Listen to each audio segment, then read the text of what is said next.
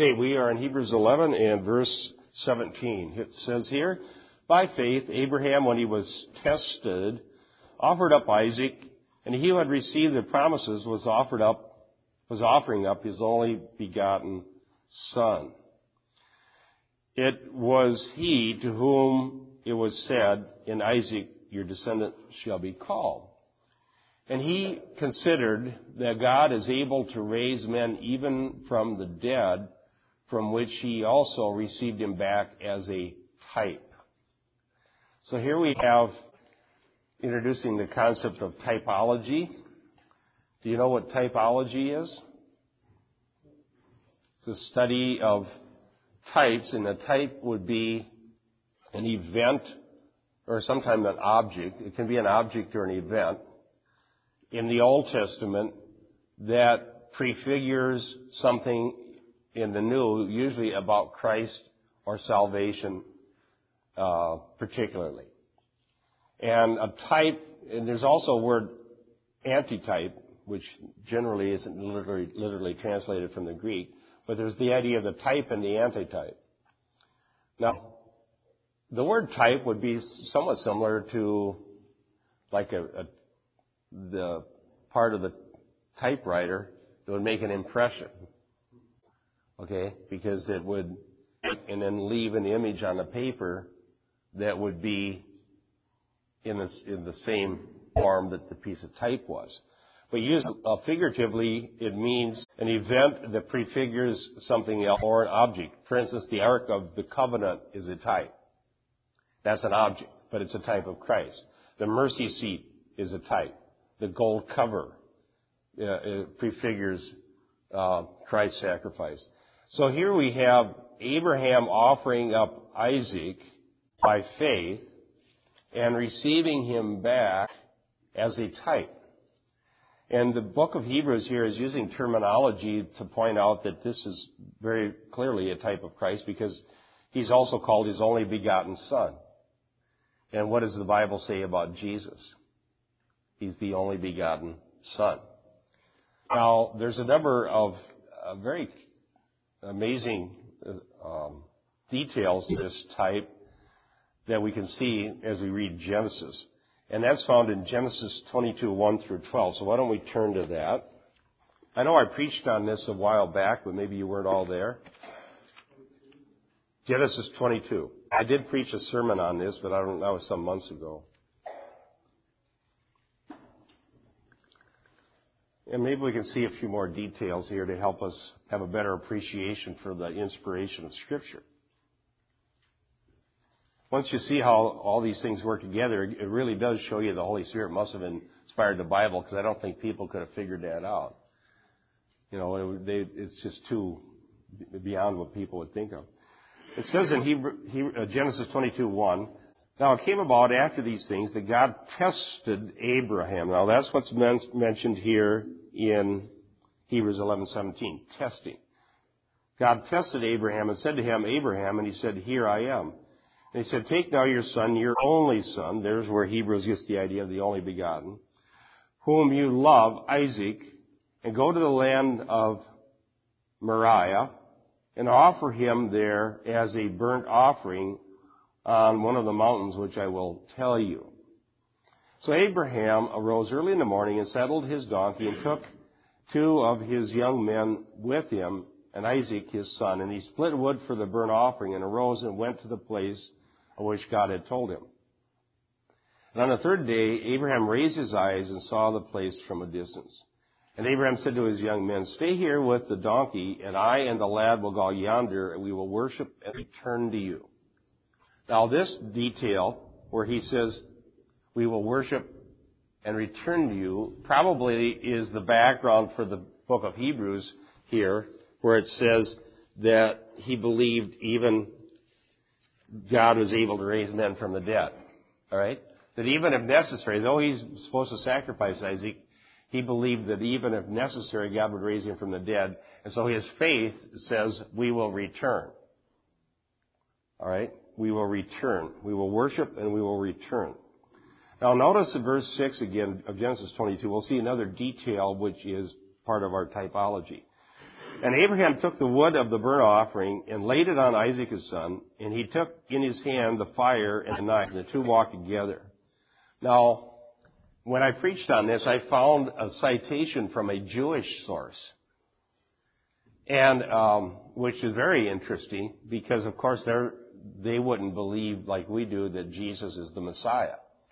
But this Jewish commentary on Genesis 22:6 said this, that Isaac with the wood on his back walking up the Mount Moriah would be like a condemned man carrying his cross. And so isn't it interesting that even a Jewish commentary would see that kind of typology, and which makes you wonder why they wouldn't also see it. Now, I think that citation may have been from before the time of Christ. It was from Midrash. Midrash is Jewish commentary on the Bible, and they had an interesting way they did Midrash. And so this would be very strong evidence that Isaac indeed was a type of Christ, because Christ carried the cross on his back. And it's traditionally believed that the very place that Isaac was brought was the very place where Christ was crucified later. And the Jewish commentators believe that this place where Isaac was taken to be sacrificed became the Temple Mount. Moriah was also the Temple Mount area. So there's some interesting things going on here, down to some very significant details. So he says, well, return. He has the wood on the back of his only son Isaac. And now, if you know the story of Genesis, there was a lot of intrigue and a lot of sorrow and a lot of misery and a lot of testing just for Isaac to come into the world. They'd already had this Ishmael event and all kinds of things. So now, after he was too old, they have Isaac, and now God says, go sacrifice him. And then it says in verse 7, and Isaac spoke to Abraham his father and said, my father. And he said, here I am, my son. He said, behold the fire and the wood, but where is the burnt offering? Now look what Abraham says in verse 8. Abraham said, God will provide for himself the lamb for the burnt offering, my son. And this was also a statement of faith. And it was one of these names of God that we often cite. Jehovah Yireh, God will provide. God will see. Literally, it means see. And then they came to the place of which God had told him, and Abraham built the altar there and arranged the wood and bound his son Isaac and laid him on the altar on the top of the wood. And Abraham stretched out his hand and took the knife to slay his son. But the angel of the Lord called to him from heaven and said, Abraham, Abraham. And he said, here I am. And he said, do not stretch out your hand against the lad and do nothing to him, now I know that you fear God, since you have not withheld your son, your only son, from me. Abraham raised his eyes, and there was a lamb, or a ram. And then it says in verse 14, and Abraham called the name of the place, the Lord will provide, as it is said to this day, in the mount of the Lord will be provided. Isn't that amazing? Yireh, Jehovah Yireh. Now, this great event in history, one of the things that you need to realize about typology is that two things are true. One thing is true is that the event literally happened in history. This isn't just a story. A real, historical, literal person named Abraham really did this. That's what we believe. But we also believe that the Holy Spirit, working in the inspiration of Scripture, has ordained that these things would prefigure future salvation. And this was even mentioned here in Genesis 22, because in verses 17 and 18 it says, indeed, I will greatly bless you, and I will multiply your seed as the stars of the heavens, and as the sand which is on the seashore, and your seed shall possess the gate of their enemies, And in your seed, all the nations of the earth will be blessed because you have obeyed my voice. So there will be blessing to all the nations, and that's what has happened through Messiah. Now, this is a great incident that illustrates faith. And so now back to Hebrews, it says it was a type. A lot of typology here. The wood on Isaac's back, the ram that's provided as a substitute, is a typological enactment of the substitutionary atonement, the place of the sacrifice, the fact that he received him back as from the dead would be prefiguring in type the fact that Jesus, the only begotten Son of God, would die and would come back from the dead. All of this is very detailed and significant typology. So, a little bit of no extra charge to learn about typology today in church. Okay. By faith, back to verse 17, Hebrews 11. By faith, Abraham. Now the key issue here in Hebrews 11 is faith. What is faith all about? What does it look like? Well, it says it's evidence of things not seen.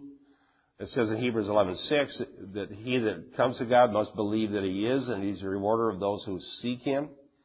Abraham believed God. Abraham believed that God would provide for him. Abraham believed the promise that in his seed all the families of the earth would be blessed. Abraham believed that God could raise the dead, if needs be, to fulfill the promise. And so Isaac he offered. And it was a test. It says, by faith Abraham, when he was tested. The test wasn't designed to make Abraham fail. The test was not designed for God to gain information that God lacked. Do you know why I say that? Now that I know. There's a guy over in St. Paul that says that's literally true. God didn't know before. God was lacking the knowledge. God had to test Abraham so God would know. And I say, I wrote an article refuting that position. No, the test is designed so Abraham and all subsequent readers of Scripture would know. God knows all things, including the heart. And in my article, which I refute this open view of God that says God is learning as history progresses and God's gaining new information, I said that in this particular case, there are many reasons why we know that when God says, now I know, that we can't take that to be literal. Because before Abraham actually raised the knife, the intent to do so was already in his heart. Is that not right? Because actions issue forth from the human volition or whatever motivates us to do whatever it is we do. Well, the Bible very clearly claims that God knows the heart. So if God didn't know that Abraham, as he's raising a knife, really intended to do this, then he wouldn't even know the heart. And so it would not only be the future that he didn't know, he would also not know the heart of man. And that's a direct denial of what God says in the Bible, where it says God knows the heart. So we have to take that literally. So the test is for us, not for God. God uses it to perfect us. Brad. I think God sometimes He tests us to reveal to us what's inside us. We don't know. We think like Peter, we think we're willing to go to the cross and do stuff, all die with you, then we find out when the test is on and fail. Brad, I totally agree with you. We need to know. And now in Peter's case, it's a very good example. Peter failed the test. But yet Peter was still the Lord's disciple. But Jesus had told him in advance, Satan has asked permission to sift you as wheat. But after you're converted, I prayed for you that your faith will not fail. And after you're turned or converted, strengthen your brethren. So Peter failing the test was for Peter's own benefit because he found out not to rely on Peter but on God. Okay? He found out that his faith was in self, not in Christ. Because he said, though everyone else deny you, I will not. And then when he did, he realized that he had put reasonable amount of confidence in self. Now, this tells me something else I think that we should do. In this matter of typology and testing is brought up again in 1 Corinthians 10. So let's turn to that. Because we want to understand the Lord's dealings with us as well. And He does test us. And 1 Corinthians 10 also talks about typology, and it also talks about testing and what we're supposed to learn from it. It says in verse 1, "For I do not want you to be unaware, brethren, that our fathers were all under the cloud and all passed through the sea and were baptized into Moses in the cloud and in the sea." Notice he brings up this term baptized. So there are two types that Paul sees here. Going through the sea was a type of baptism in water, and the cloud was a type of baptism of the Holy Spirit. Two types of baptism mentioned in the New Testament. God baptizes in water and in the Holy Spirit. That's typology here. And then it says, "And they ate the same spiritual food, and they drank the same spiritual rock, and they were drinking from a spiritual rock which followed them." And what does it say? The rock was Christ. Now, does Paul mean that the rock was literally Christ? No. He means it was a type of Christ. Now, how was the rock a type of Christ? Yeah, it was the water came out, but it was smitten, right? And the water came out. Now, why was it that Moses wasn't allowed to go into the promised land? He came back and got mad and struck the rock twice. And the reason that was so bad was it destroyed a type. Because Jesus Christ is crucified once, and out of that one act comes the spiritual water that nourishes us unto eternal life. It says, "Anyone believes in me, out of his innermost being shall spring a river of living water." This comes from the one thing. So when Moses went back and struck it again, it would be like destroying this type that God intended. So that shows you that God takes these things seriously. Now, when I first read the Bible, and I was a new Christian in Bible college in 1971, and so I started just reading through the Old Testament, I came to this and I thought, wow, God is strict. Okay? This Moses is a pretty good guy, and look at all the good things he did. No, he doesn't get to go in just because of this. Why is God so strict? Well, it took me a while to figure out typology and understand that there was an important reason. It wasn't just God overreacting or whatever we might think. God is perfectly loving and just. So let's go back here. Let's just see what all happens. It's amazing, isn't it? Now, it says here, the rock was Christ. Now, verse 5, "Nevertheless, with most of them God was not well pleased, for they were laid low in the wilderness." Now, he's pointing out the example that out of all of these people that came out, the adults, the older people, they all died in the wilderness except for two, right? Joshua and Caleb. Yeah, it's coming back to me.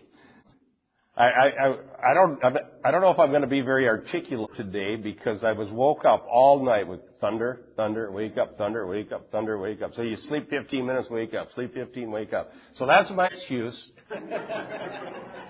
So normally I just sit silver-tongued and the words flow out of my mouth. But not today. It's like when you golf. We usually on the first tee get all the excuses out of the way. I got a sore back. I haven't practiced. There's no mulligans in preaching. But if I say something that's way off, stop me, all right? I don't want any heresy going out, even if I didn't get any sleep. So it says here that they were laid low. Well, whereas just Joshua and Caleb made it in, and then the younger generation that was raised up while they were in the wilderness. Now notice verse 6. This will give us a good clue about how typology works. Now these things happened as examples for us that we should not crave evil things as they also crave. Now, there's two things that are true. As I said about Abraham, Isaac. Two things are true. The first one is this. These things happened. All right? These things happened. These aren't mythological stories that somebody made up. These things really did happen. This is cold, sober, literal history. Because it serves as an example doesn't mean it didn't really happen. You can learn from real history. These things happen. The second thing that's true is that they are examples for us that we can learn from. And it says here that we shouldn't crave evil things. Now the warning here is against idolatry. They had the Lord, they had the manna, they had the pillar of fire, they had the pillar of cloud, they saw the Red Sea split, so they didn't have to really wonder whether God existed. They saw evidence day by day by day that God, the supernatural creator of the universe, exists. And so, why would a bunch of people, seeing all these miracles and knowing God exists, build a calf and worship it? Good point.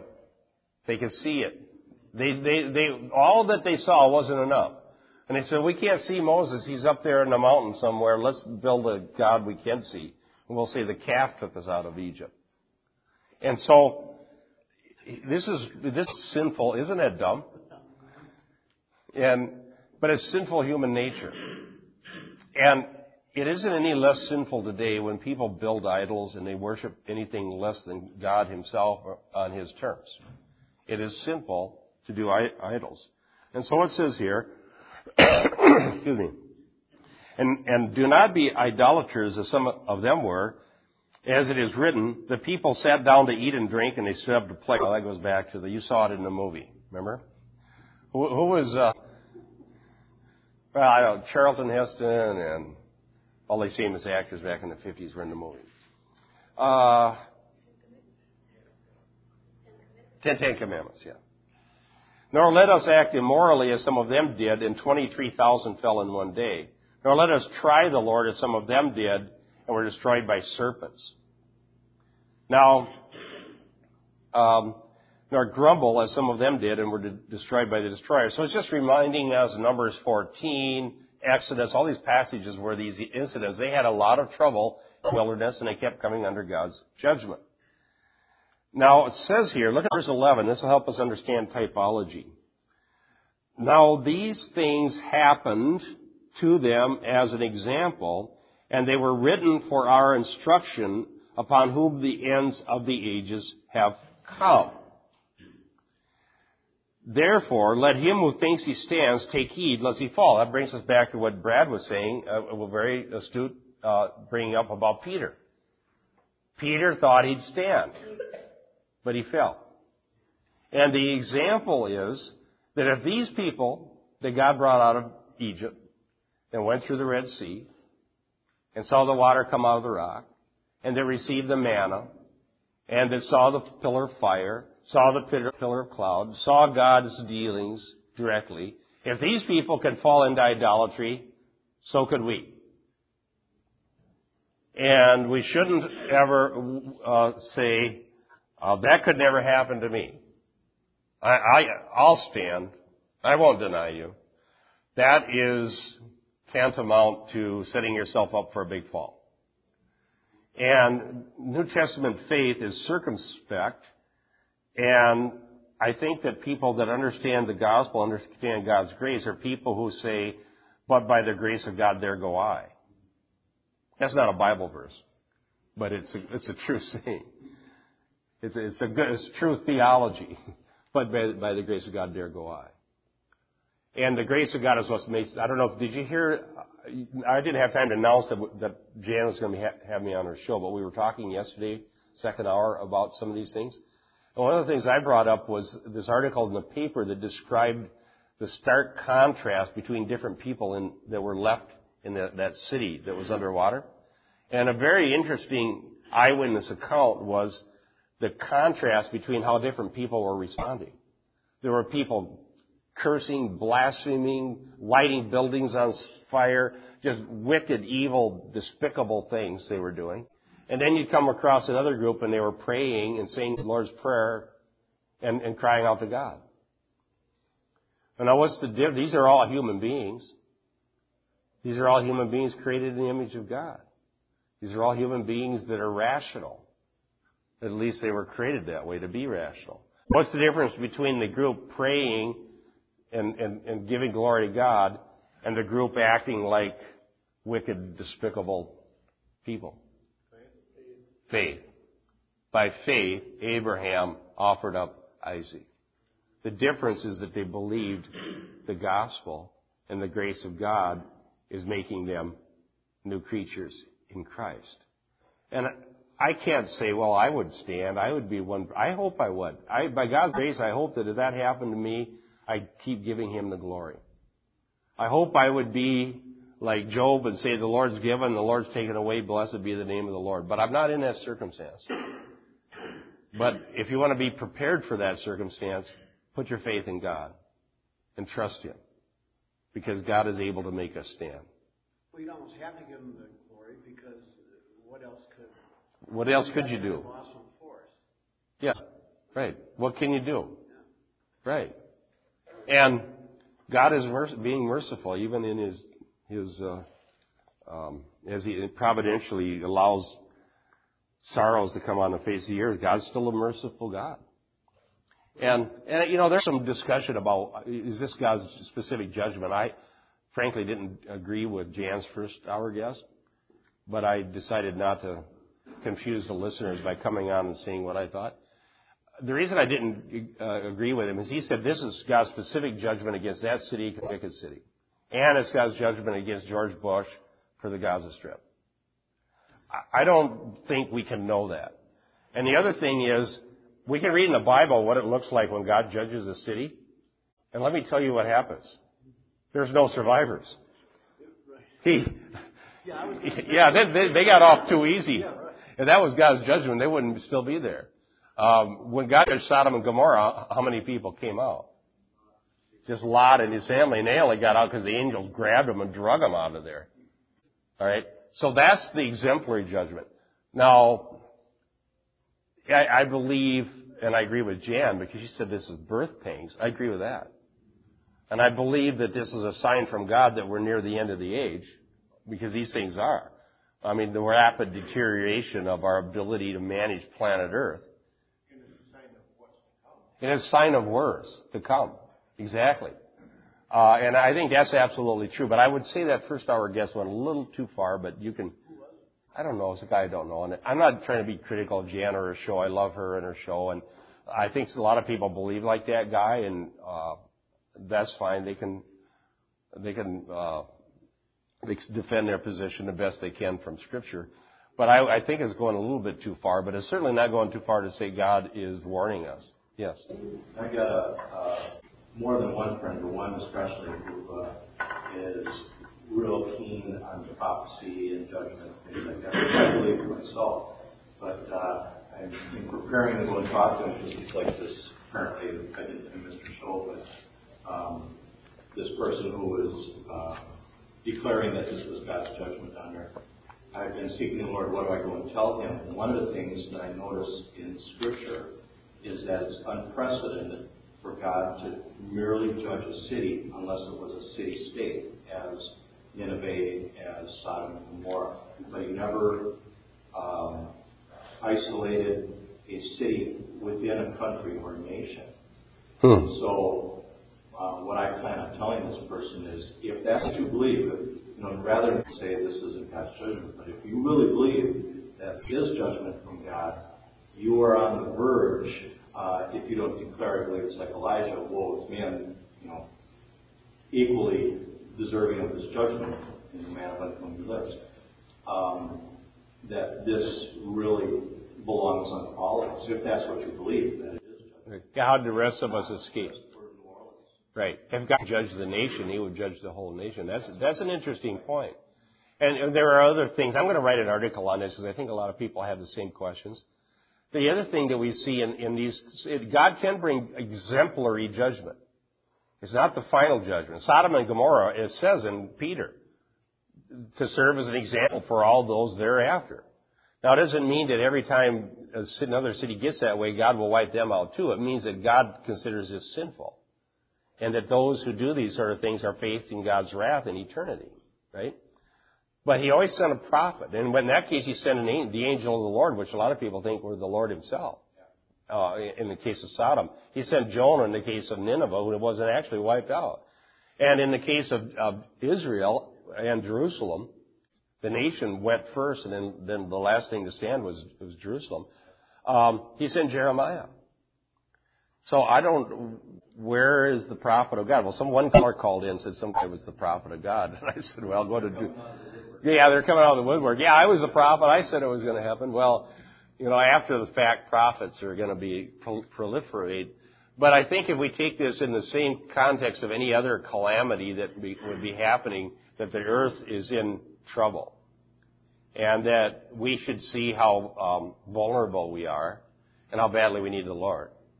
I mean, that message is so clear. I think trying to go too far just confuses the gospel in people's minds.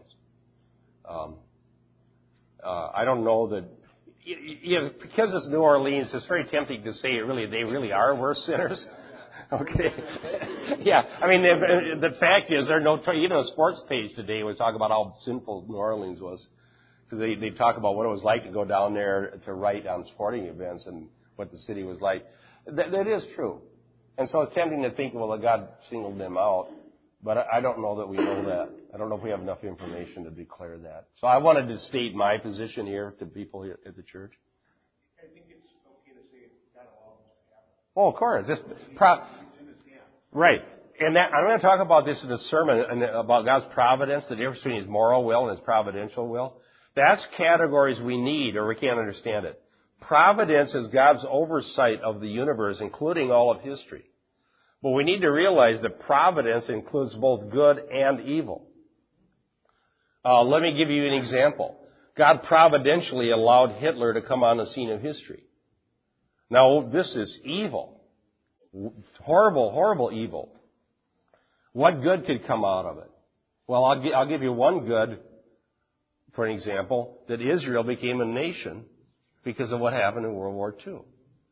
And that was something God had prophesied way back in the Old Testament. But this is a horrible evil, and we're to resist evil, and we're to fight evil. But nevertheless, God does use it. I'll talk about that in the sermon because God used Jacob's evil, deceiving, to bring about His purpose, and He used Laban's evil, deceiving. There's a lot of evil in the story, but the underlying motif is God is still marching forward with His purposes of bringing salvation to the families of the earth through the children of Israel. Yeah, to give Himself glory. So I think those kind of messages, I'll write an article on this, and starting as soon as this book is done, maybe next week I'll start writing. I want to explain the categories that we need to know to understand these things. I think people are asking about it. Okay, back here. Now, these people were tempted as an example. All right? And we're supposed to learn from the example. What is the example? Well, verse 12, 1 Corinthians 10, let him who thinks he stands take heed lest he fall. Now look at verse 13. No temptation has overtaken you, but such as is common to man. And God is faithful, who will not allow you to be tempted beyond what you are able, but with the temptation will provide the way of escape also, that you might be able to endure it. Therefore, flee idolatry. That's an interesting statement. First of all, there's this promise that God will keep us. He kept Abraham. He's able to preserve us. I believe that God will preserve genuine faith. That doesn't mean people with genuine faith will never fail, but that God will get us back up on our feet.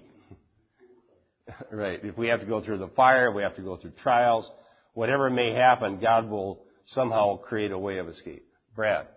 The Bible uses temptations, like it says in Peter, the Lord knows how to deliver your godly out of temptations. I mean, is that trials and temptations?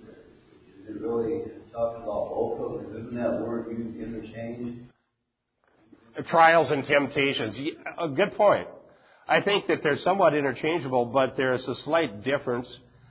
A direct temptation would be something that's evil that looks attractive to us, right? Here is some evil thing that the world's doing, and we're attracted to it. We're tempted. But another way, a trial is a temptation in the sense that when we have faith and we go through a severe trial, we're tempted to waver in our faith. We're tempted to doubt that God really is taking care of us. Where is God's provision now? Look what's happening to me. So in a sense, the trial does create a temptation for us. But in either case, it says there's a way of escape. Now, this is an intriguing idea. I'll tell you a fact from the Greek and then let you comment on it. It says in here, He will provide the way of escape, not a way of escape. There's a definite article. So there's some particular way of escape. What is it? Christ? Okay. That's an interesting idea. I think maybe it's related. My answer is faith. But Christ would be the object of our faith. But the way of our escape is faith. By faith, Abraham, when he was tested, offered up Isaac. But he believed God. So I think faith is the way of escape, to believe God. Well, interesting point. I think all true Christians have faith or they wouldn't be saved. Right? So a true Christian has faith. We waver faith. We might say like the one guy, Lord, I believe, help my unbelief. But there's something to draw on. But there may be such a thing, Sam, that what you're saying would be true. There may be someone who has mental assent only faith. In other words, false assurance. Somebody who thinks they're a Christian because they go to church, but they're not really. Such a person failing miserably in a temptation, God could use that to bring genuine faith to them. Okay? That God could use that to say, you know what, I thought I was a Christian, but look at this. And maybe truly believe the gospel then. I think that's what happened here. And he said, I pray for you that your faith wouldn't fail. Well, his faith didn't fail. His faith in himself. Yeah, it's interesting. But, as far as conversion goes, I don't believe those disciples were truly converted until after the cross. So I believe that God used that to convert Peter. Yeah. But faith has different nuances in the Bible. Remember when Ryan preached on and he used those Latin words? Notitia. He's not here now. There's three words that have to, in Latin for faith, and in theology they study these. One of them was fiduce, where we get our word fiduciary trust. Why should I talk about something I don't know? I guarantee you it's in my theology book, and it's very profound. I just can't remember right now. Those three Latin words, one has to do with knowing facts and affirming that the facts are true. A census, I think that is. And another has to do with putting trust in. Yes, Steve. When I was diagnosed, I had about 5 doctors that came in and said I had lung cancer, but they were very sorry for me. And not for a second did I feel sorry about it. Because I felt like either I was going to live or if I died, I was going to be with God. And then afterwards, there was 40-some doctors that all got together trying to figure out what to do. I don't know, it's hard for me to explain how I felt about it, but I never felt sad at any point about being diagnosed. I never really believed that I was going to die. I still don't believe it, but I know it's still a possibility because this cancer can come back, but I still believe that either way, it's God's will. So you got to trust God. That's great, Steve. Outstanding. So, yes. Mike. Sorry. I think the battle is always against our faith, because the righteous will live by faith. So we put our faith in Christ, that's where our life is. And if somebody wants to kill us, they want to destroy our faith, to spiritually kill us. And that's what Satan is out to do. That's what he did to Eve in the garden. You could see the two criminals that were crucified with Jesus. You could see one had faith to live and the other didn't have any faith. You look at Ephesians, and Paul talks about the shield of faith. The shield of faith protects you from destruction. And it's, if I am the devil or if I am an evil power and I want to destroy you, coming up and slaying you if you have faith doesn't destroy you, but coming up and destroying your faith and then letting you go has eternal ramifications for destruction. Okay, so that makes sense. So Satan's attacks are going to be against our faith. So where does that faith come from? It's a gift from God. Yeah, through the gospel. And it's nurtured. The gospel not only is the means God uses for salvation, but the gospel itself nurtures our faith. Did you know that? Think about the passage in Revelation.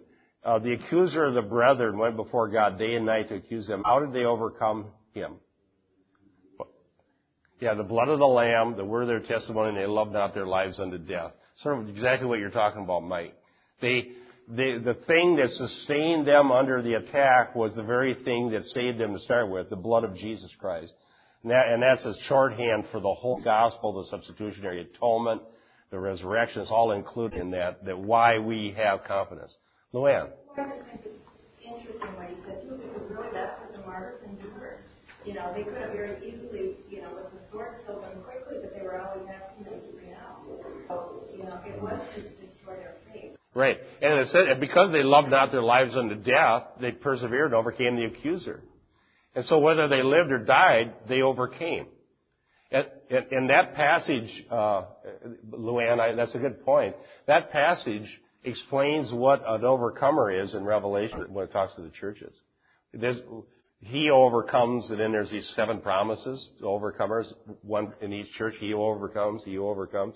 An overcomer is someone who has faith that is so profound that it can't even be destroyed by martyrdom or by a direct tax against their own lives. Now, how do we know that that's us? Somebody might say.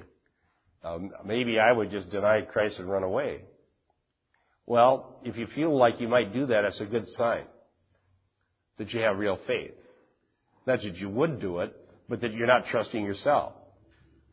Remember that Keith Green song where it says, I bet you I could deny you too, Lord? See, when Peter says, though all deny you, I never will, that's a bad sign. When we say, well, I'm sure I could deny God, but I bet you He'll keep me from it because He's such a gracious God and He's working in even weak people like me, that's a better way to look at it. Brad.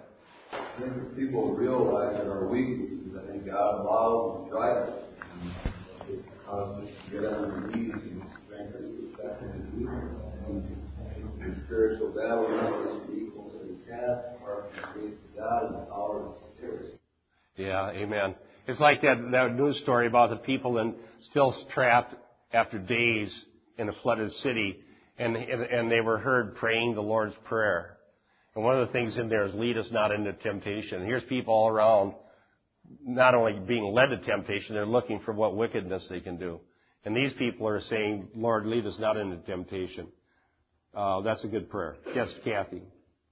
Every time there is a disaster anywhere, and they start interviewing people, it's not hard to figure out who the Christians are. Because when the worst comes, and the worst is the worst that we're ever going to see, a Christian will always be thinking about the Lord and giving Him the glory. It's just the way God works in us. It says here, there's no temptation overtaking you, but is common to man. So everybody's tempted. But God's faithful to preserve those who put their trust in Him. All right? So be encouraged in that. And the reason we continually go over Scripture and over the gospel again and again is because we need it to strengthen our faith and to preserve us. Now, we're back to Abraham. He was tested. He obeyed God. One of the evidences of genuine faith is obedience. And he offered up Isaac, and he received the promises, was offering up his only begotten son. So he was trusting God and putting his faith in God, and he was obeying God. So Abraham serves as a marvelous example of someone who was exemplary in his faith. Okay, I got a couple other cross references. Brian, could you do Deuteronomy 8:2, and Denise, Malachi 3:2-3, and Kathy, James 1:2-4. Help me again. I'm sorry. Your name? Jerry. I'm so sorry. I wish I could remember every name. I really do. Sunday school helps. So. Okay. 1 Peter 1:6-7.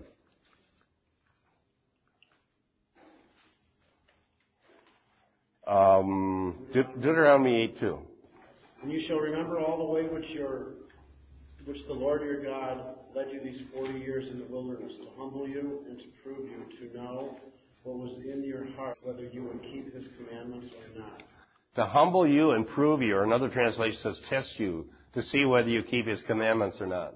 So the 40 years was a time of testing, to see if they would trust God and obey God. Malachi 3:2-3. But who can endure the day of his coming, and who can stand when he appears?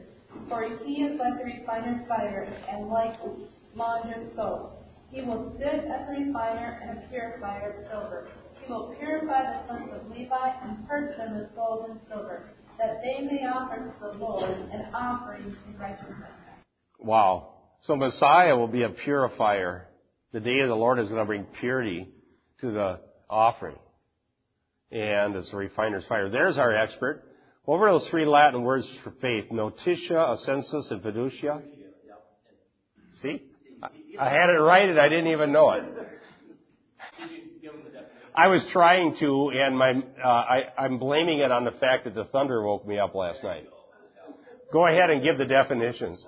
Okay, 3 facets of a genuine faith is basically what it comes from the Reformers. The Reformers, the big thing about the Reformation was we're justified by faith alone. So the thing that the Reformers started arguing about, what is a genuine faith and what isn't a genuine faith? Because we're saved by grace through faith alone. So ultimately, they basically agreed on, and that's right. A genuine faith has 3 facets.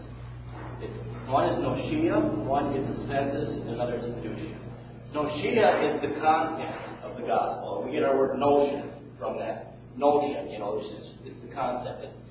It's the necessary content of the gospel. It needs to be there. We need to believe that Jesus was sinless. We need to believe that he was God, that he was man. We need to believe that he died on the cross for our sins. And we need to believe he was risen on the 3rd day. Amen. We need to believe all those things. That's the notion. That's the notion. That needs to be there. Part of a genuine faith. Then you have assensus. And assensus is assent. So you need to have that. You need to have an assent that, not only is this content there, but you need to assent to the fact that these are true. These are true concepts. So, but the interesting thing there is, if you only have those 2 things, I remember a teacher said this, if you only have those 2 things, the only thing that qualifies you to be is a demon. Because demons have that concept, and they assent to that it's true, that he did these things. So really the crowning facet, but you have to have those things. These things have to be there. The crowning facet of faith is this fiducia, which is the element of trust. The element of going before the throne, repenting and trusting in the finished work of Jesus Christ. So those 3 things, and that's complete. That's genuine faith. You have those 3 facets. They all need to be there. But if that's what constitutes genuine faith, and you go through the Scriptures, that's really what genuine faith is. Amen. Thank you. I'm glad you came. I knew there was some reason that... Yeah, thanks for joining us even for 5 minutes. Okay, we were looking up James 1:2-4. Kathy has that one. My brethren, count it all joy when you fall into various trials, knowing that the testing of your faith produces patience. But let patience have its perfect work, that you may be perfect and complete, lacking nothing. Okay, so have you ever heard people say that it's not a very good idea to pray for patience? What do you get when you pray for patience? Trials. But generally, most people think you'll get enough of them anyhow. Pray that you endure the trial when it does come. And then 1 Peter 7. Wherein ye greatly rejoice, though now for a season, if need be, ye are in heaviness through manifold temptations, that the trial of your faith, being much more precious than of gold that perisheth, though it be tried with fire, might be found unto praise and honor and glory at the appearing of Jesus Christ. There's another passage. We're talking about Abraham's faith being tested. Another passage of that these trials and temptations have a very good and important purpose that God uses. And He's preparing us for the return of Christ. Well, I did some writing on this. Actually, it was some of the first writing I did publicly. And the fact that everybody in this world goes through trials. There's no such thing as an unbeliever that doesn't go through tribulation and trials, because this world's fallen and sinful. But the difference is believers are promised that their trials have a good purpose to them. And unbelievers, on the flip side, their trials are fruitless. In fact, if you listen to Bob on the radio yesterday, the trials that they're going through down in New Orleans is a good demonstration. The people that are unbelievers are blaspheming God. It serves as kind of a watershed. Yeah. These trials are turning. The purpose of these trials is to show that these people truly don't believe. They blaspheme God. And the Christians are demonstrating patience and perseverance in this. Yeah. So the purpose is there, and we're guaranteed that in any trial. Right. And I think God like you say, God uses these trials to glorify Himself in the example of the two different people. The one trusting in God, God is glorified by the different responses. In other words, two completely different, completely opposite reactions from the same catalyst. And when people who do have faith continue to have faith and continue to pray to God and to thank God and to seek God, God is glorified through that. And it's His work, it's His Spirit doing this work in those people, and He is glorified by that. And Amen. Look how God was glorified through Abraham's example. Oh, yeah. I mean, this is the type, and it led to the Messiah. Right. Yep. You weren't even here, and you knew what we talked about. We covered all that. Ryan was up practicing music. That's why he just got here. We had a whole class studying typology. We started in Hebrews, and then we went to Genesis 22, and then I went to 1 Corinthians 10, the type of the wilderness wanderings. And so we could study typology. So you didn't know you were going to learn typology today in church, but you did. So we'll have a time of fellowship.